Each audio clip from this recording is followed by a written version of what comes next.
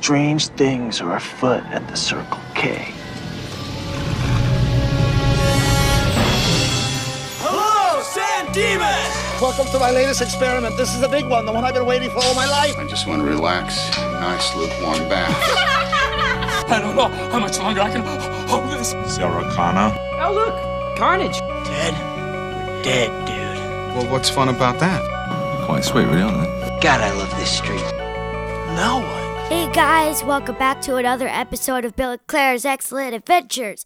As you know, we have our guest person thing. No, it's not a guest. It's our partner. Your mom is a co-host. You She gotta just let this doesn't go. want me to be a She co-host. can't be a co-host. Her name is not in the thing. I recognize that's a core problem with the naming system, but as far as I'm concerned, that's Danielle's fault for not getting on the boat at the ground floor. I am the excellent in the title. So it's Bill and Claire and Excellence Adventures. Oh yeah, I get your joke. Bill and Claire's Excellence Adventures. There you go. Okay. All I had to do was move the and. It's like when you multiply, move the decimal point. No, you can't just come in and claim part of the title. That whole title is mine. I mean, Well, yeah, that's she true, is actually. the one who came up with it. All right, so what are we here to do today? Singing in the rain. Oh my gosh, I can definitely tell, Claire, you're a bit stuffy. Yes.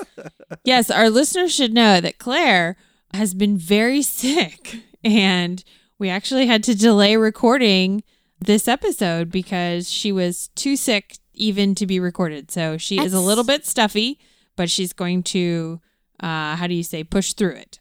Yeah, or else she's going to go back under the stairs in the closet. Back under the stairs in the closet. One, we have it under the stairs, but there's a curtain, so you can't keep me in there. Two, That is true. it's not a closet. Yeah. It's an under area. The Dursleys kept Harry Potter under the stairs. Cupboard under the stairs, I believe. What's that's British for a closet. Yeah, but it had a door. It did have a door. No, Door. you're But right. The Indian in the Closet is not a good title for a children's book. It's inappropriate. Yeah. Well, all of that. Anyway. Kind of like the boogeyman in the closet. So what are we here to talk about today? I already forgot. Singing in the rain. Oh, right, because then you were very clearly stuffy while you were trying to sing the lyrics. I know you're bummed out about that because you were excited to sing for the episode. Yeah, we and were going to sing a you're a bit duet. stuffy. Yeah. Not now. Not now. Not now. But okay, so you can't sing for the episode, but this is our first musical. We wrapped up Operation Master of Suspense, which was very on the nose. Yeah, speaking of that, I'm looking at your notes here, and you have hashtag operation with no Why title. I'm getting to that. This is what I'm introing right Are now. you? Because it seems like you didn't get to No, that. that's what I'm saying. Hang on a second. okay. Hang on a second. No, just stop. Listen.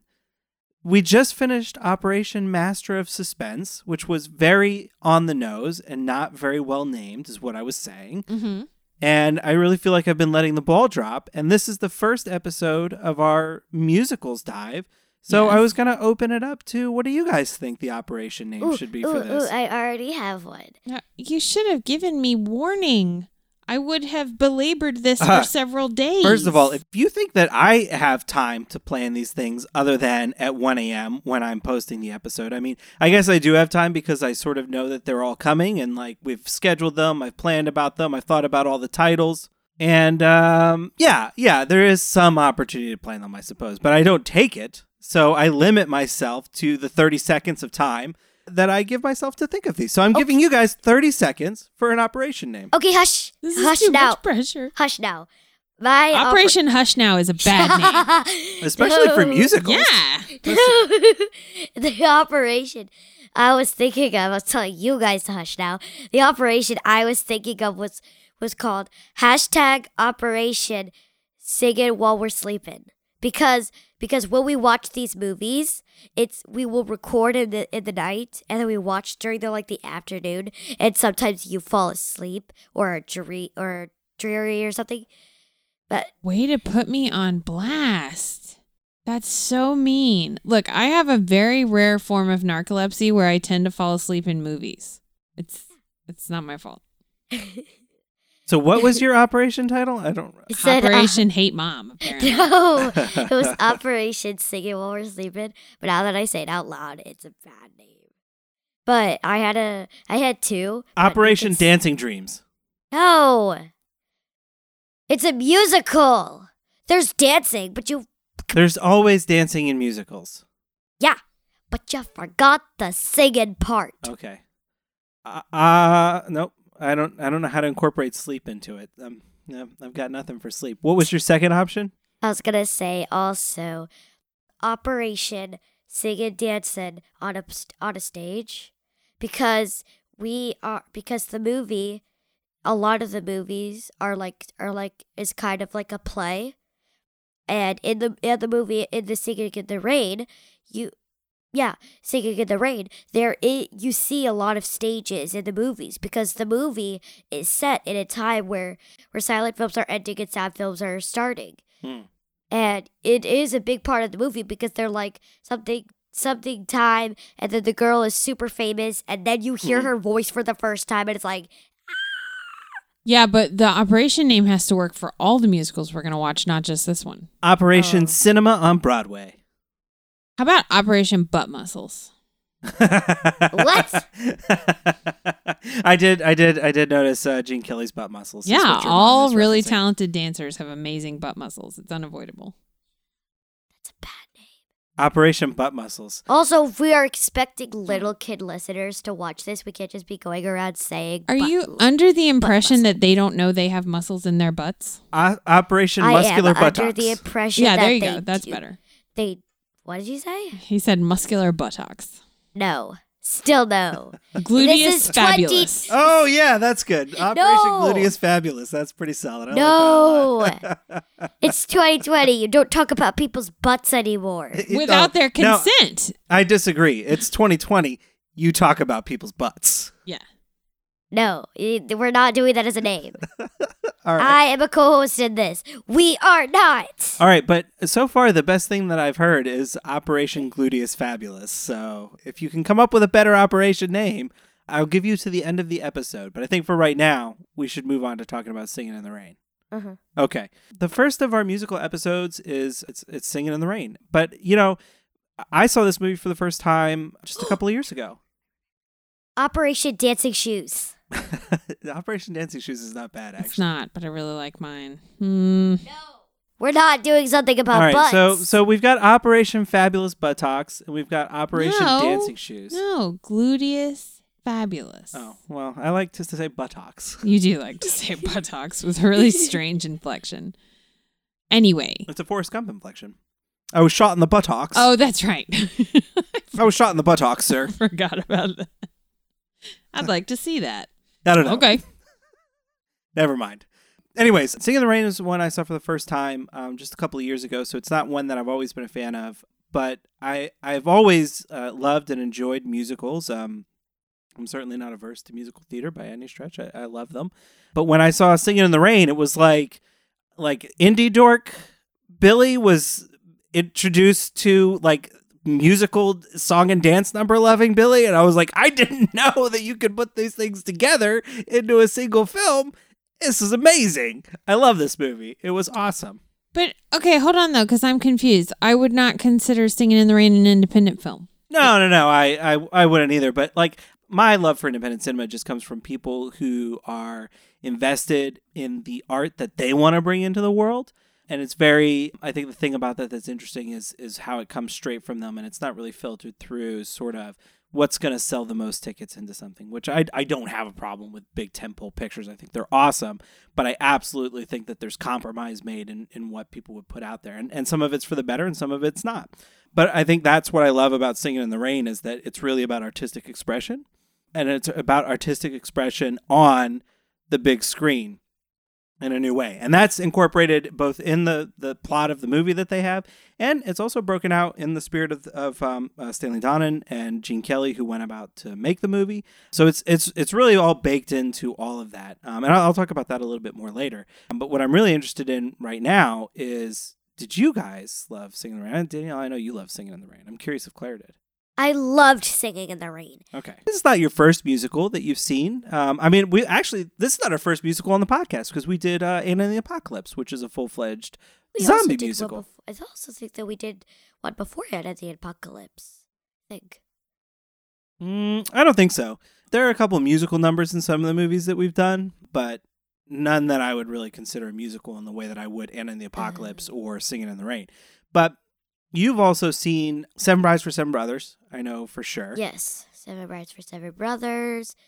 I've the series of monsters that are Operation Universal Horror.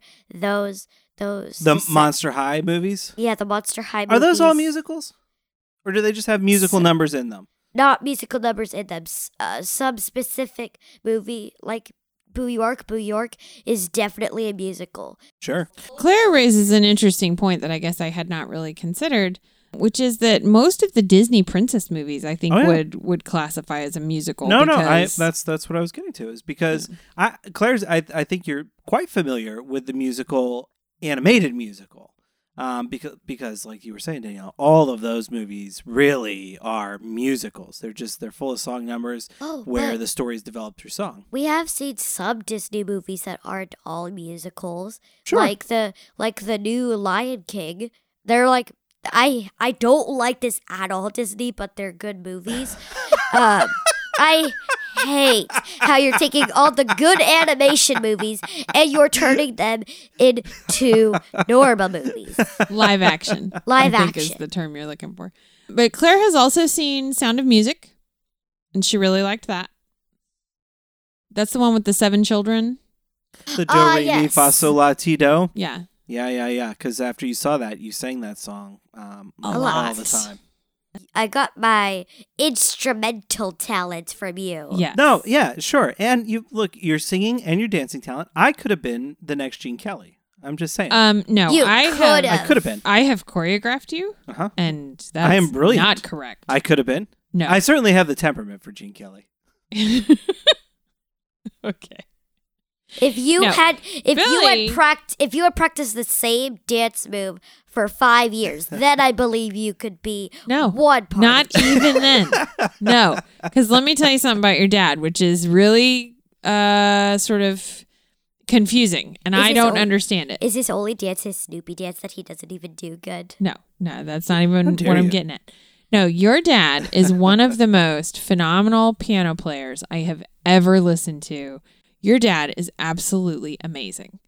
And when we first started dating, in fact, he would come over to my house and sit at my mother's baby grand piano and play music. And I would just sit in the chair and listen to it.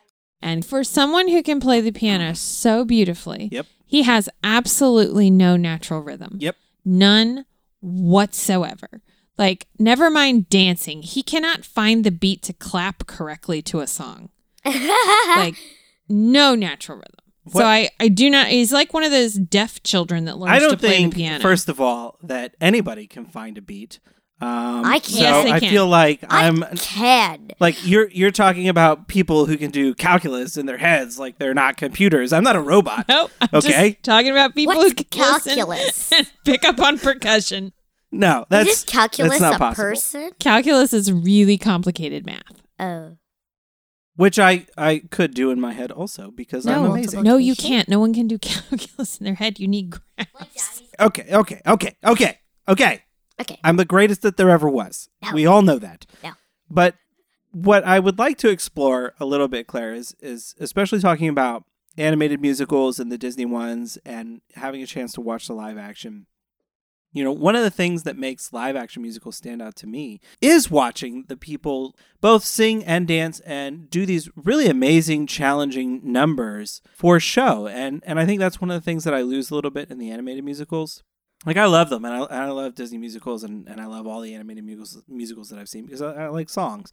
Who doesn't like music? But as a person who's not a great dancer and can appreciate the art that goes into that, like, I really love watching the human performance of a live-action musical, especially when it's somebody like Gene Kelly who's a phenomenal dancer, just do something that looks effortless, that I know that if you gave me 5 years to rehearse that number, I wouldn't get to it.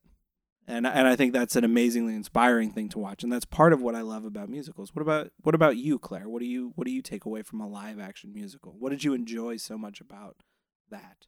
What's different from animation musicals is the numbers, because they're actually taking the time to learn the numbers. That's part of what I love about the theater and going to see plays and stuff like that. You know, there are movies that come out where people are very always impressed with the actors and the performances they do, and they say, "Oh man, those are such long scenes, they learned all their lines." And I'm like, well, but have you never gone to see Shakespeare on stage or anything like that? I mean, they all have to learn all their lines. This is a part of it. But I like going to plays and seeing people do something live where it's really challenging and it's a really impressive use of talent and skill that they have to get right. They really have to get right. I also love this about Singing in the Rain. Yeah. How they had to change their voices, because I know that sometimes you're played apart for your funny voices. Are you referencing Lena Lamont? Yeah. Character? I'm pretty sure that no one talks that high normally. Yeah. So I'm pretty sure they cast an actor that either normally speaks like this, and then went to this, or normally speaks like this, and then went to this. You know, Gene Kelly was a massive star, right, when Singing in the Rain came out. And Pretty sure. yeah, oh, for sure. And so Jean Hagen, right, is the woman who played Lena Lamont. And I think of all of the performances in the movie, she may not be my ultimate favorite, but I think that she's actually the bravest performance, because this movie was bound to get a lot of attention, and she volunteered to take on a role where her speaking voice character was always going to be deliberately ridiculous and embarrassing. And she leaned into that 1,000% and is awesome in the movie. I thought this was such an interesting choice too, given that we had so recently done the Universal Horror Monster films, which most of the ones that we watched were right at the transition point from silent films to talking films being widespread. And I love watching this story of these silent film actors having to make this transition to the talkies amidst the success of The Jazz Singer from Warner Brothers, like right at this moment. I have to say, I'm surprised you haven't talked about this yet, but the manager is just a jerk. He says in the thing, everybody's like, what are we going to do about The Jazz Singer? It's a talkie. Everyone's going to love it. And he's like, psh, no one's going to love it. 3 weeks later, the thing is a hit. It's skyrocketing. It's infinity great. I told you we should have done talkie films. Why didn't you listen to me? That's what I love about the movie, is it's full of stuff like, because RF he's such a classic head of studio, right? Like, he's reacting after the fact about how right he was before, and all of them are fake and they're full of nonsense. That's one of the things that I love about the Singing in the Rain is just that I think how closely it captures that sort of fakeness of big time Hollywood studios, where it's so, I'm just going to say in the moment whatever makes the most sense and makes me sound the most right and the most correct and the most influential and the most whatever. And they capture that like really well. So what would you say your favorite specific song or number in Singing in the Rain was, Claire? This isn't a number, but it is a song part. They say when she's talking, they're like, that's not how she sounds in the movie. Sing something, Lena. Then she's like, you're not going to let her do that, are you? And then she goes out and she sings. And then she pretends to sing. She lip syncs. As they were like, what are we going to do? She will sing over her. Yeah, so Lena Lamont is lip syncing and Kathy Selden is behind the curtain being her voice. And then he opens the curtains and then he shows that she runs away crying. And then, so like, I like that scene because it's telling the truth. As a plot device, I actually like Lena Lamont's cleverness in that, because she really finds an angle and works it to extort the studio head to ensure that Kathy Selden's contract is forever going to be used for the life of it to be her voice on the big screen. And I think that's awesome. Like, and it was so believable and so well executed, because you spend that movie thinking that she's such a dummy. You know, she's really not attentive. She doesn't understand what's going on around her, and she is not that. You know, she may be a bunch of other things. She may be a believer of the fan critics. Right. Yeah. She may read the gossip rags and think that those are real stories, but what I love about the movie is that, you know, they make a joke out of the fact that she thinks they're real, but they kind of are her reality.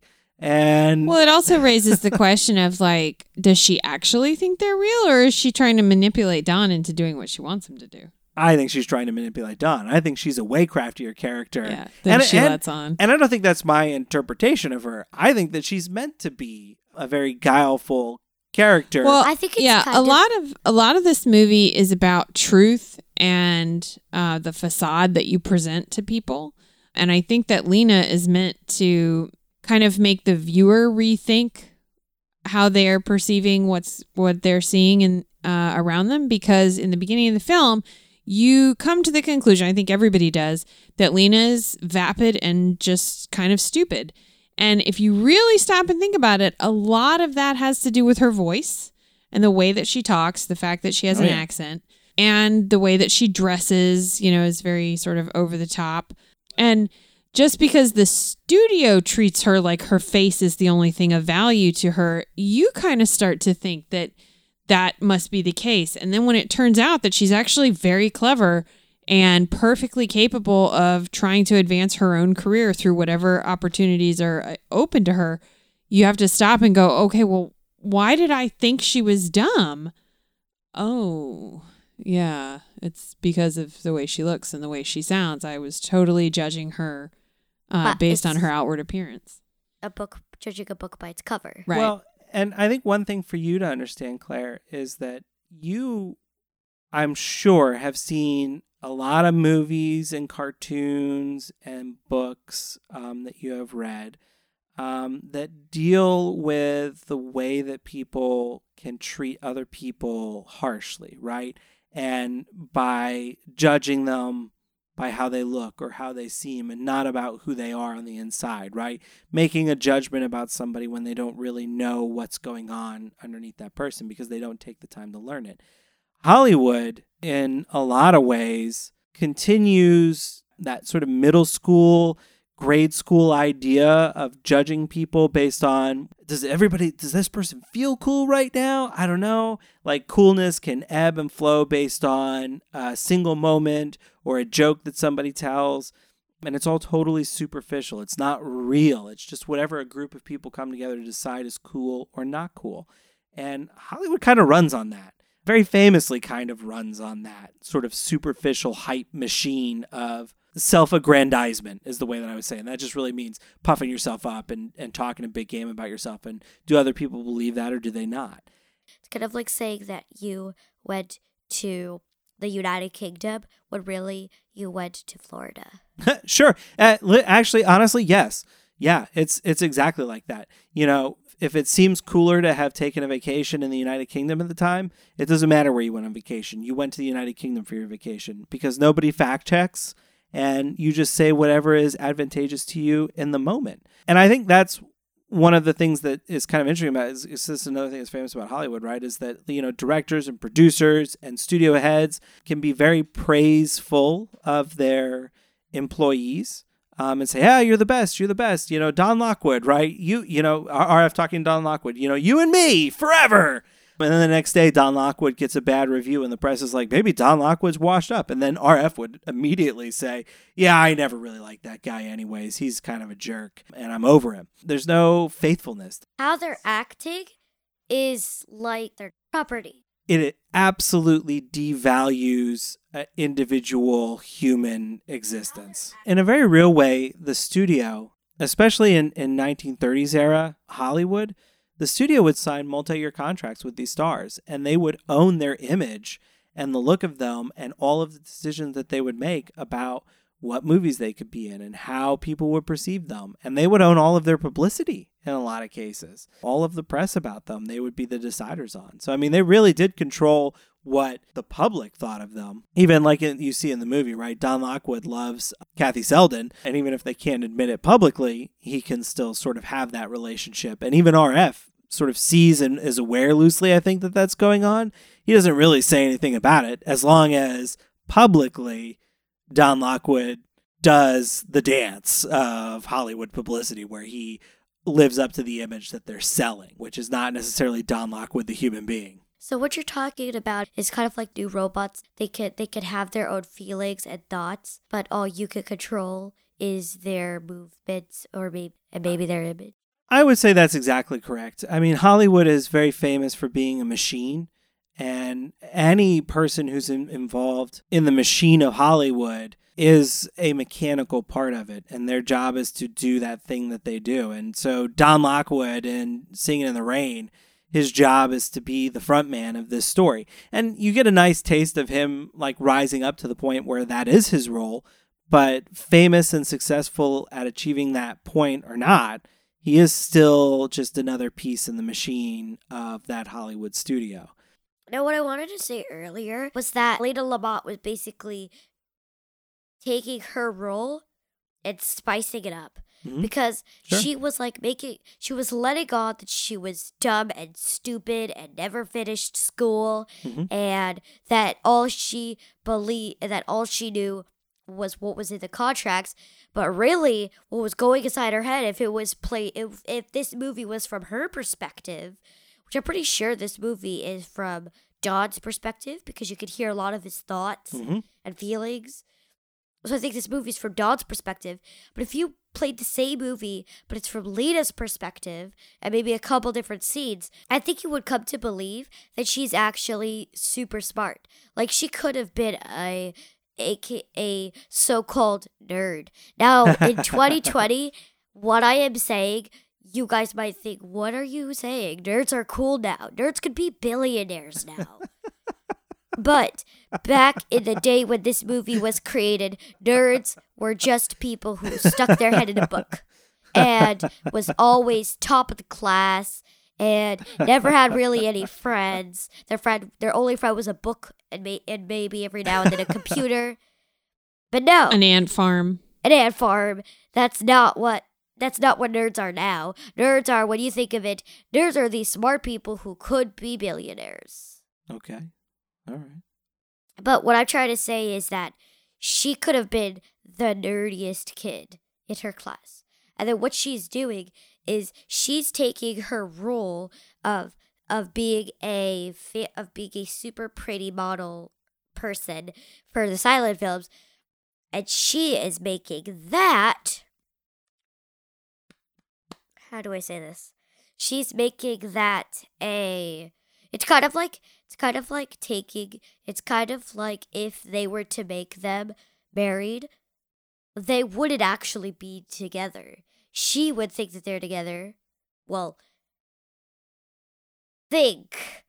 quote unquote, think that they're together. Then he would be like, we're not together. This is for the press. This is for Hollywood. This is for our jobs.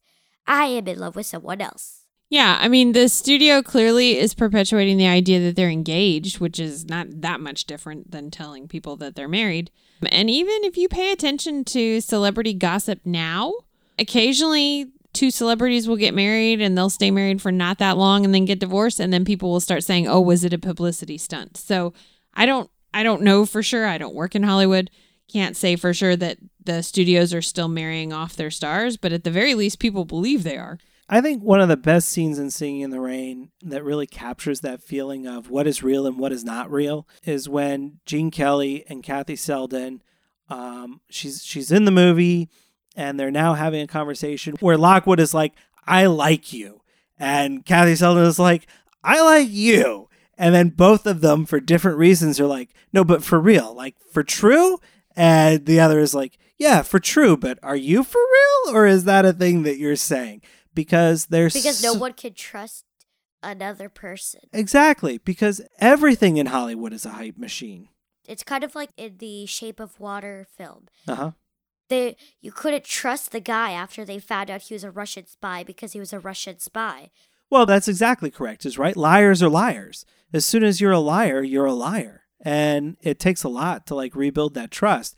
It's a strange sort of field to build a real relationship in when you know that the entire industry is run on lies about professional capabilities and personal decisions.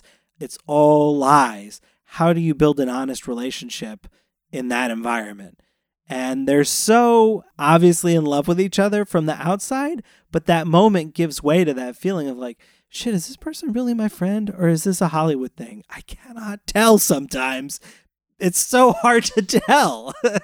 Kind of like in the car. When he was hitting on her, he actually was hitting on her because he liked her.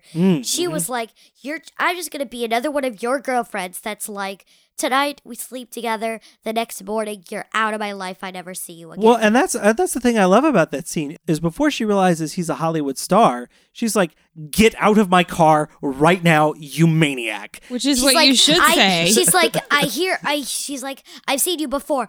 You're some crazy criminal that got out of student and got out of prison. I'm calling the police right now. And then she parks over by the car and she's like, this man just jumped in my car and he's like, you're lucky. That's the Don Lockwood. And she's like, oh, really? And like, if she was one of those like high school girls, she would have been like twirling her hair around her finger.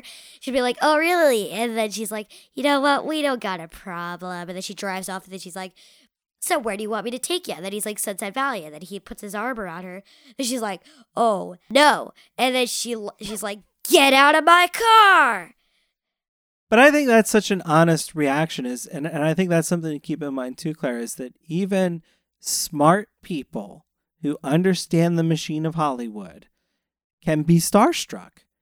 And she goes from rightly thinking that this maniac has invaded her space to being like starstruck by him. And then he's like, he's a creep. And she is like, oh, wait, this dude is a creep. Never mind. Get out of my car, you ridiculous creep. But like that emotional journey is real. And I think it's very honest. It's kind of like one of those cartoons where these two cartoon characters are racing each other in these cars, but then the hill is like goes super high up and then goes super low down. They go super high up and then goes super low down. It goes like repeatedly up and down. Mm-hmm. So it's kind of like those cartoons and how their relationship problems. First, it goes up. He gets in her car. It goes down. She thinks that he's some super crazy criminal. They meet the police officer and she finds out that she's the Don Lockwood. He hits on her. Then she tries to kick him out of the car. Then they see the movie about the jazz singer. Then he sees her come out of the cake. Then he's trying to hit on her while she's dancing. Then she goes into the thing. And so it's like a going up repeatedly up and down in their relationship, and their problems are different. Well, it's not always their love problems. One of the things that I think that works really well about Singing in the Rain is that it is actually, I think, a very good and very well told story where the characters are real people and you buy all of the choices that they make. It seems reasonable. And I think kind of a particularly fascinating thing about Singing in the Rain, all of the songs, except for 2, are not new songs. They're pulled from old musicals that they basically wanted to bring back those songs and kind of put them together into a single package so that they could kind of reintroduce them. I think definitely the Broadway musical song was definitely one. And then I think the one where they're like, it's morning time, I think that's definitely one that has been pulled from another musical. And then I think the songs in the movie that isn't the Broadway one is, I think that one and the Sunset one are their own. Every single song in that movie, except for the Moses Supposes and the Make 'Em Laugh number, where Make 'Em Laugh. Cosmo Brown is doing his very physical comedy dance number. Those are originals to the movie, but everything else is not original. But I think the thing that makes that interesting is that Stanley Donen, who directed this movie with Gene Kelly, is very famous for wanting to push the boundaries of what musicals could do on the big screen. Because a lot of musicals up until that point really were stage numbers that they just captured and put a camera in front of, almost like you might record a recital or something like that. There wasn't very much cinematic craft to them. I'm not saying that that didn't happen. I'm just saying that that was not the overwhelming trend of what was as far as musical theater, musical cinema went. And Stanley Donen wanted to like expand that boundary. And I think it's very interesting that the opportunity he had to do that was really on this musical review of song and dance numbers from years gone by. And some of the ones that he reuses, he clearly wears their influence on his sleeve, so to speak, when he's putting them on the big screen anyways and redoing them, as he makes them fit into this new thing that he's doing. But I guess that's really more to the larger point of what I want to get into, which is outside of the Moses Supposes song and the Make 'Em Laugh, all that stuff was reused.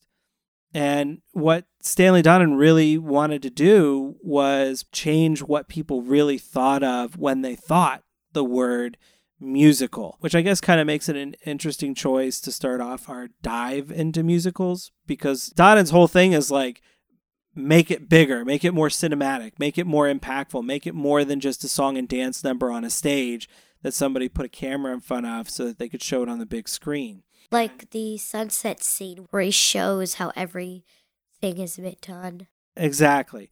And I exactly that. No, that's exactly that in a nutshell, is because that scene specifically, when Gene Kelly takes Debbie Reynolds onto the soundstage and shows how simple it can be to create this sort of big cinematic experience, like, put on the wind, put on the lights, bring into the ladder to change height and all this sort of stuff.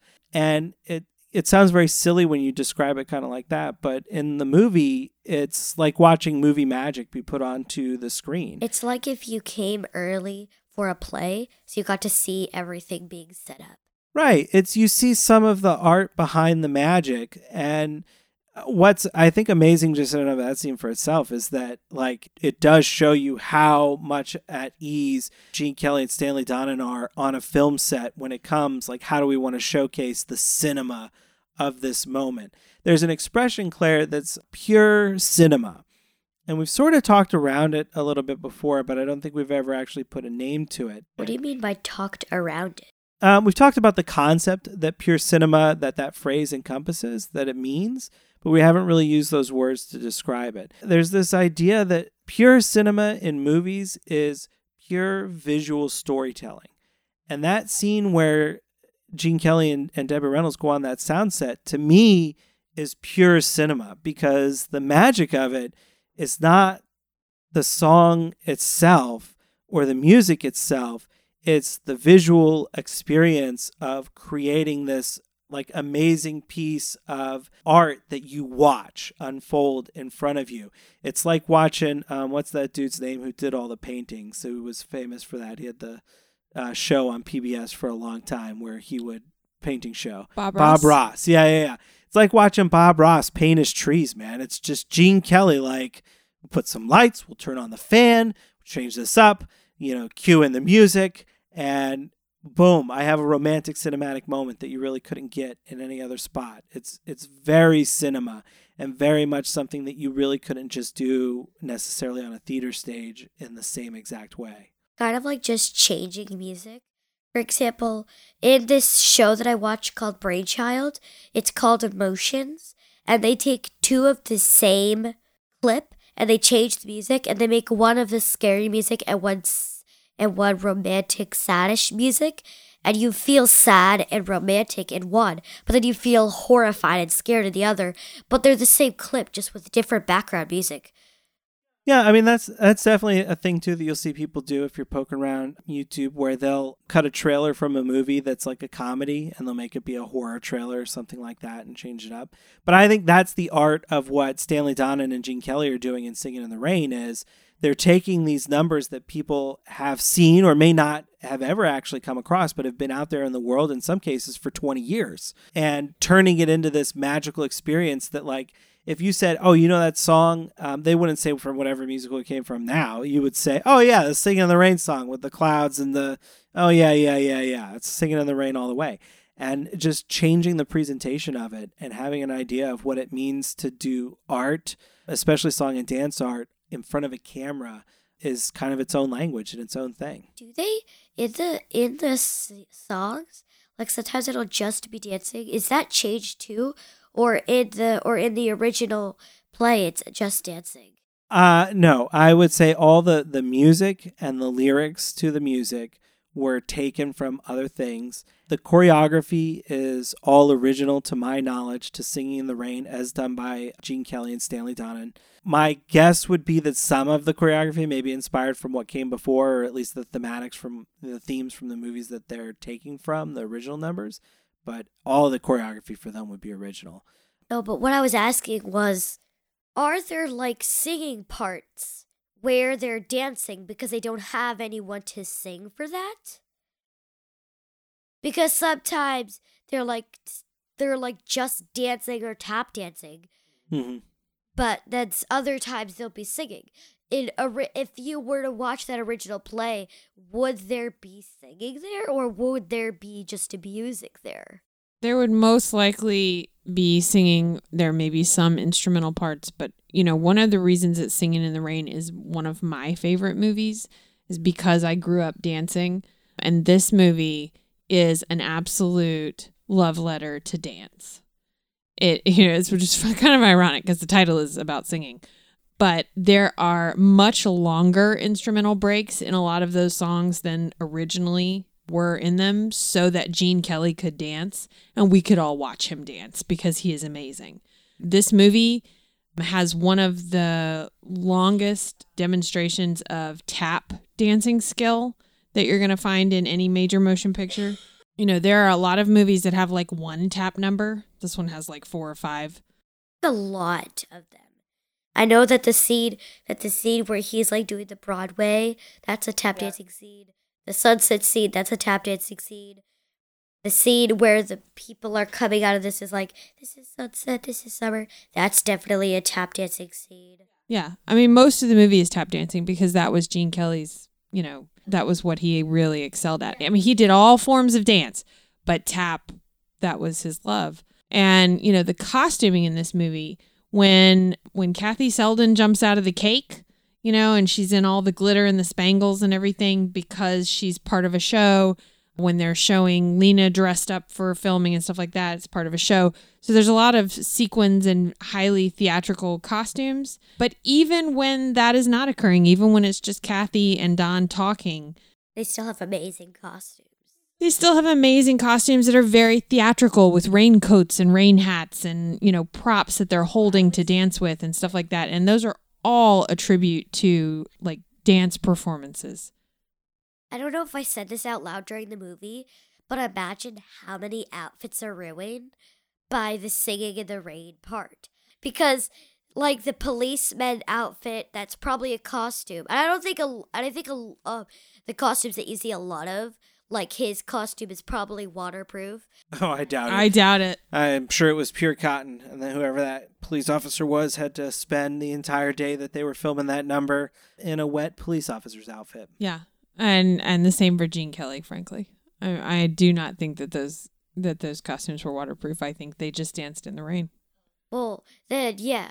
And also, a funny thing that's just a coincidence, we were watching the movie, it was actually pouring rain outside. We were having like a thunderstorm then when we were watching the movie, which is funny because there's a thunderstorm in the movie. Uh-huh. Yeah, it helped build the mood. But the one of the most interesting scenes to me in this film is where Don and Kathy, and I think Cosmo's there too, are in RF's office and they're sort of brainstorming like, okay, how are we going to save the Dueling Cavalier? How are we going to turn this into a movie? Just circling around. And Don says, okay, well, here's my vision. And it cuts to like a dream sequence almost of him dancing. And they use the Gotta Dance song and it moves through like 3 or 4 different settings.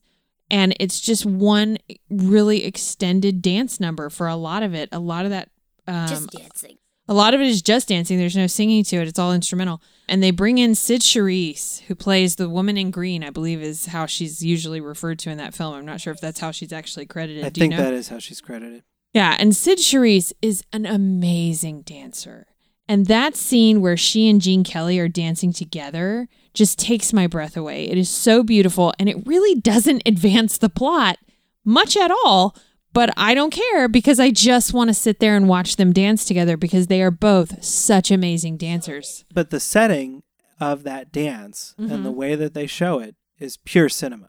Oh, yeah. Because they have those big swooping crane shots, and they have the big billowing costumes, the reimagining with Sid Charisse of the song from earlier with Kathy Selden, where it's in much bigger numbers and much bigger theatricality and much bigger like cinema-ness to it. And she's dancing with like a 30-foot train. Yeah.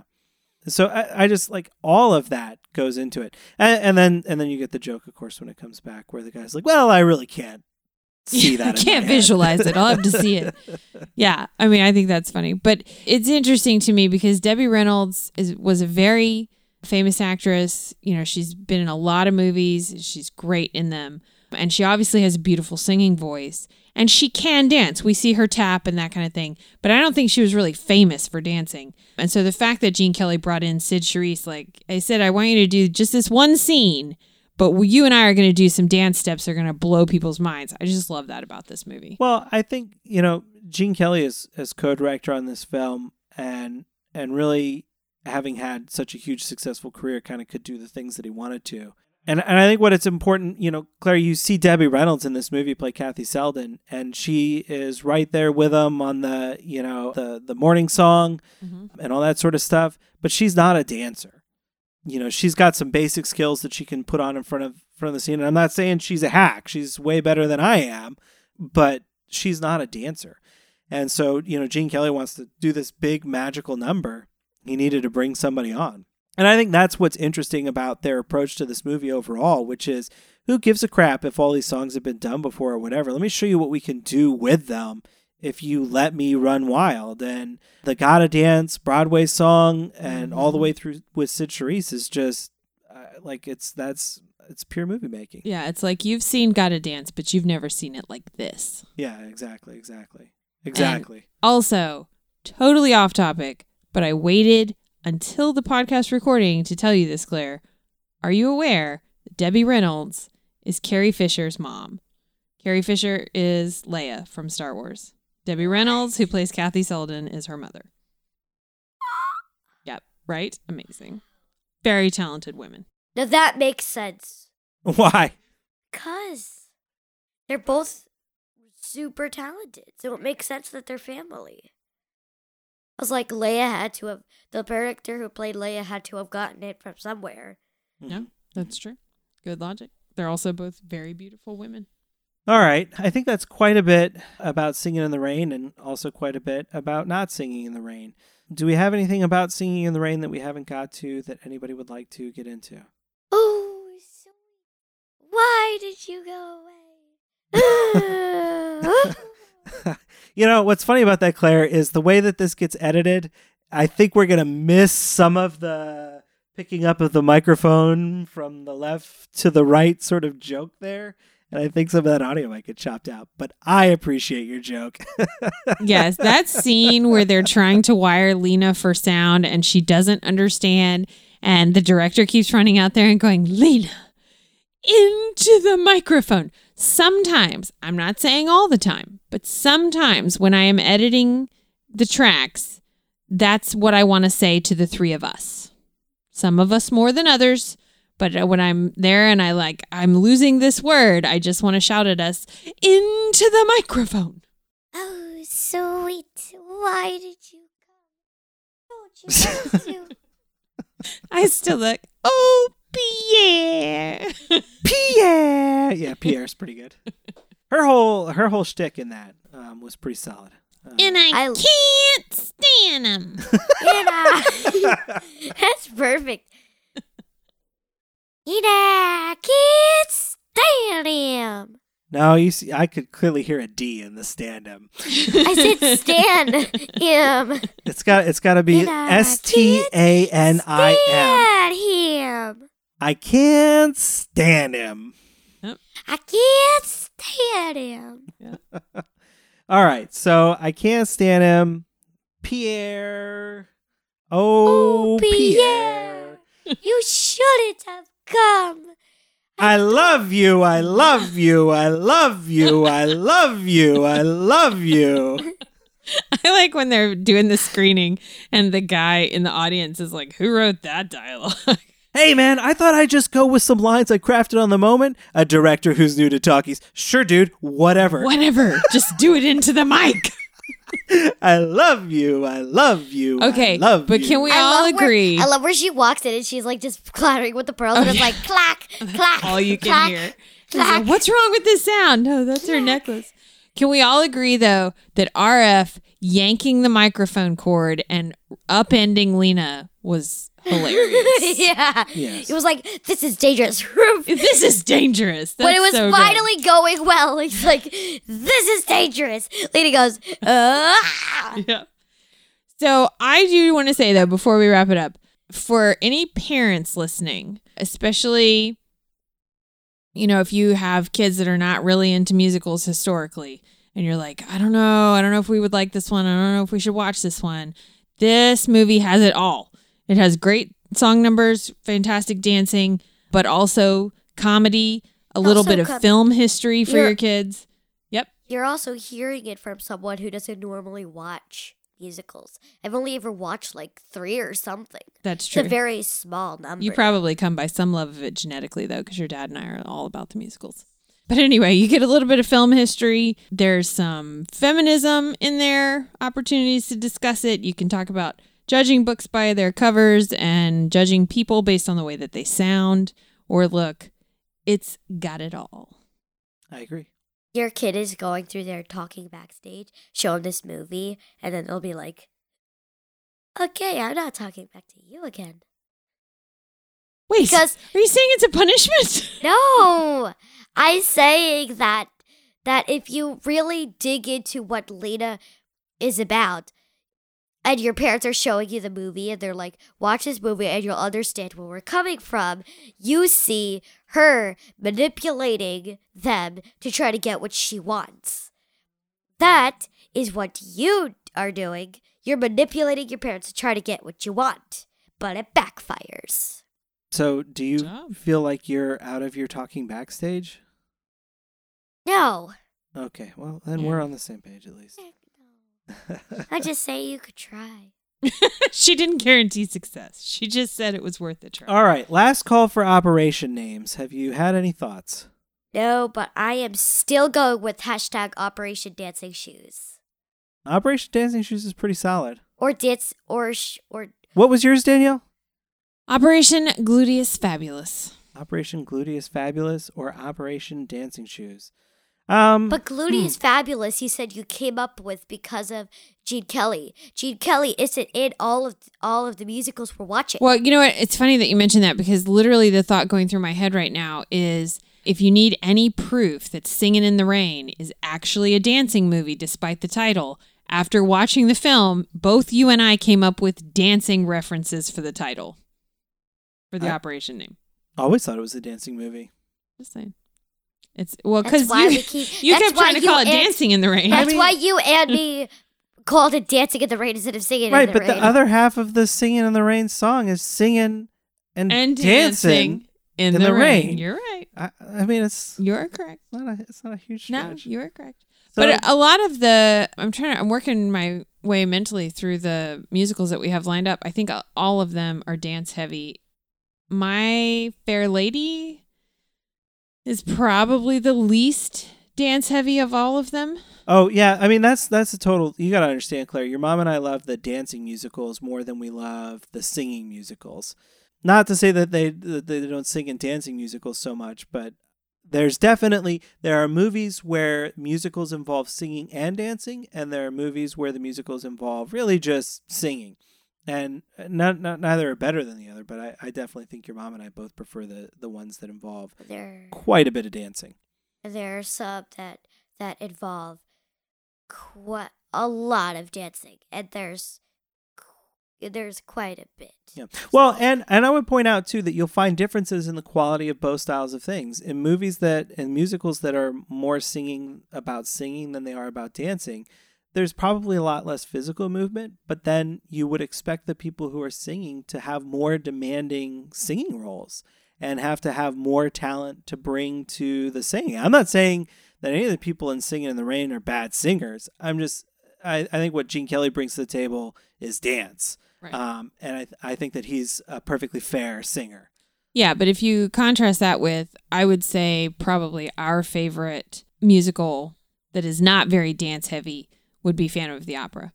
And very little dance in that because they're all wearing period costumes. So you have like one dance number really in the whole which is hilarious because they're a ballet. It's a show about a haunted ballet, and there's almost no dancing. There's no dancing.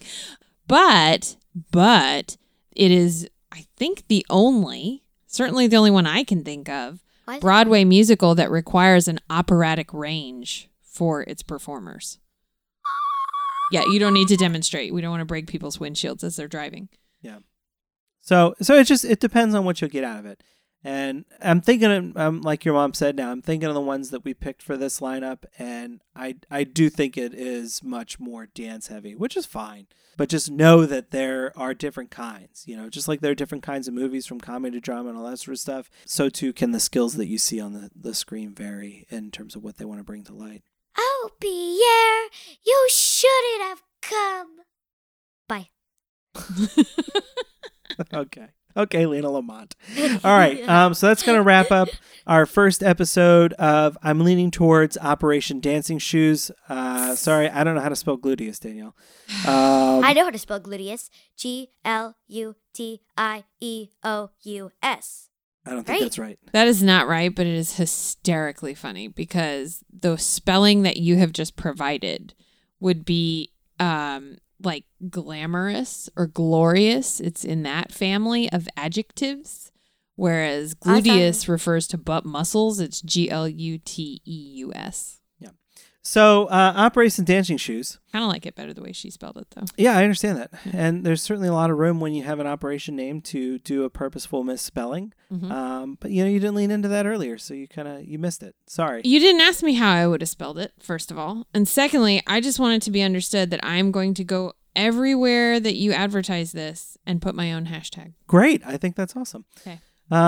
So that's going to wrap up our first episode of Operation Dancing Shoes or Operation Gluteus Fabulous, depending on who's doing the promotional work for this.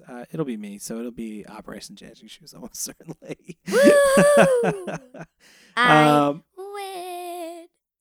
Stay tuned. Coming up next week, we're going to get into West Side Story, which I'm really excited about because we talked about that a little bit when we were talking about Rope. So that'll be a fun one. And we've got a few others planned for this particular segment. We're going to spend a bit of time here. But yeah, so if you don't follow the podcast, find us on Twitter at BACEA Podcast. Wherever you listen to the show, please drop us a favorable rating. But if you have some time, Apple Podcasts is the big one for us. So if you could drop us a 5-star review on there, we sure would appreciate that. That's the type of help that only listeners like you can provide as we seek to expand our audience.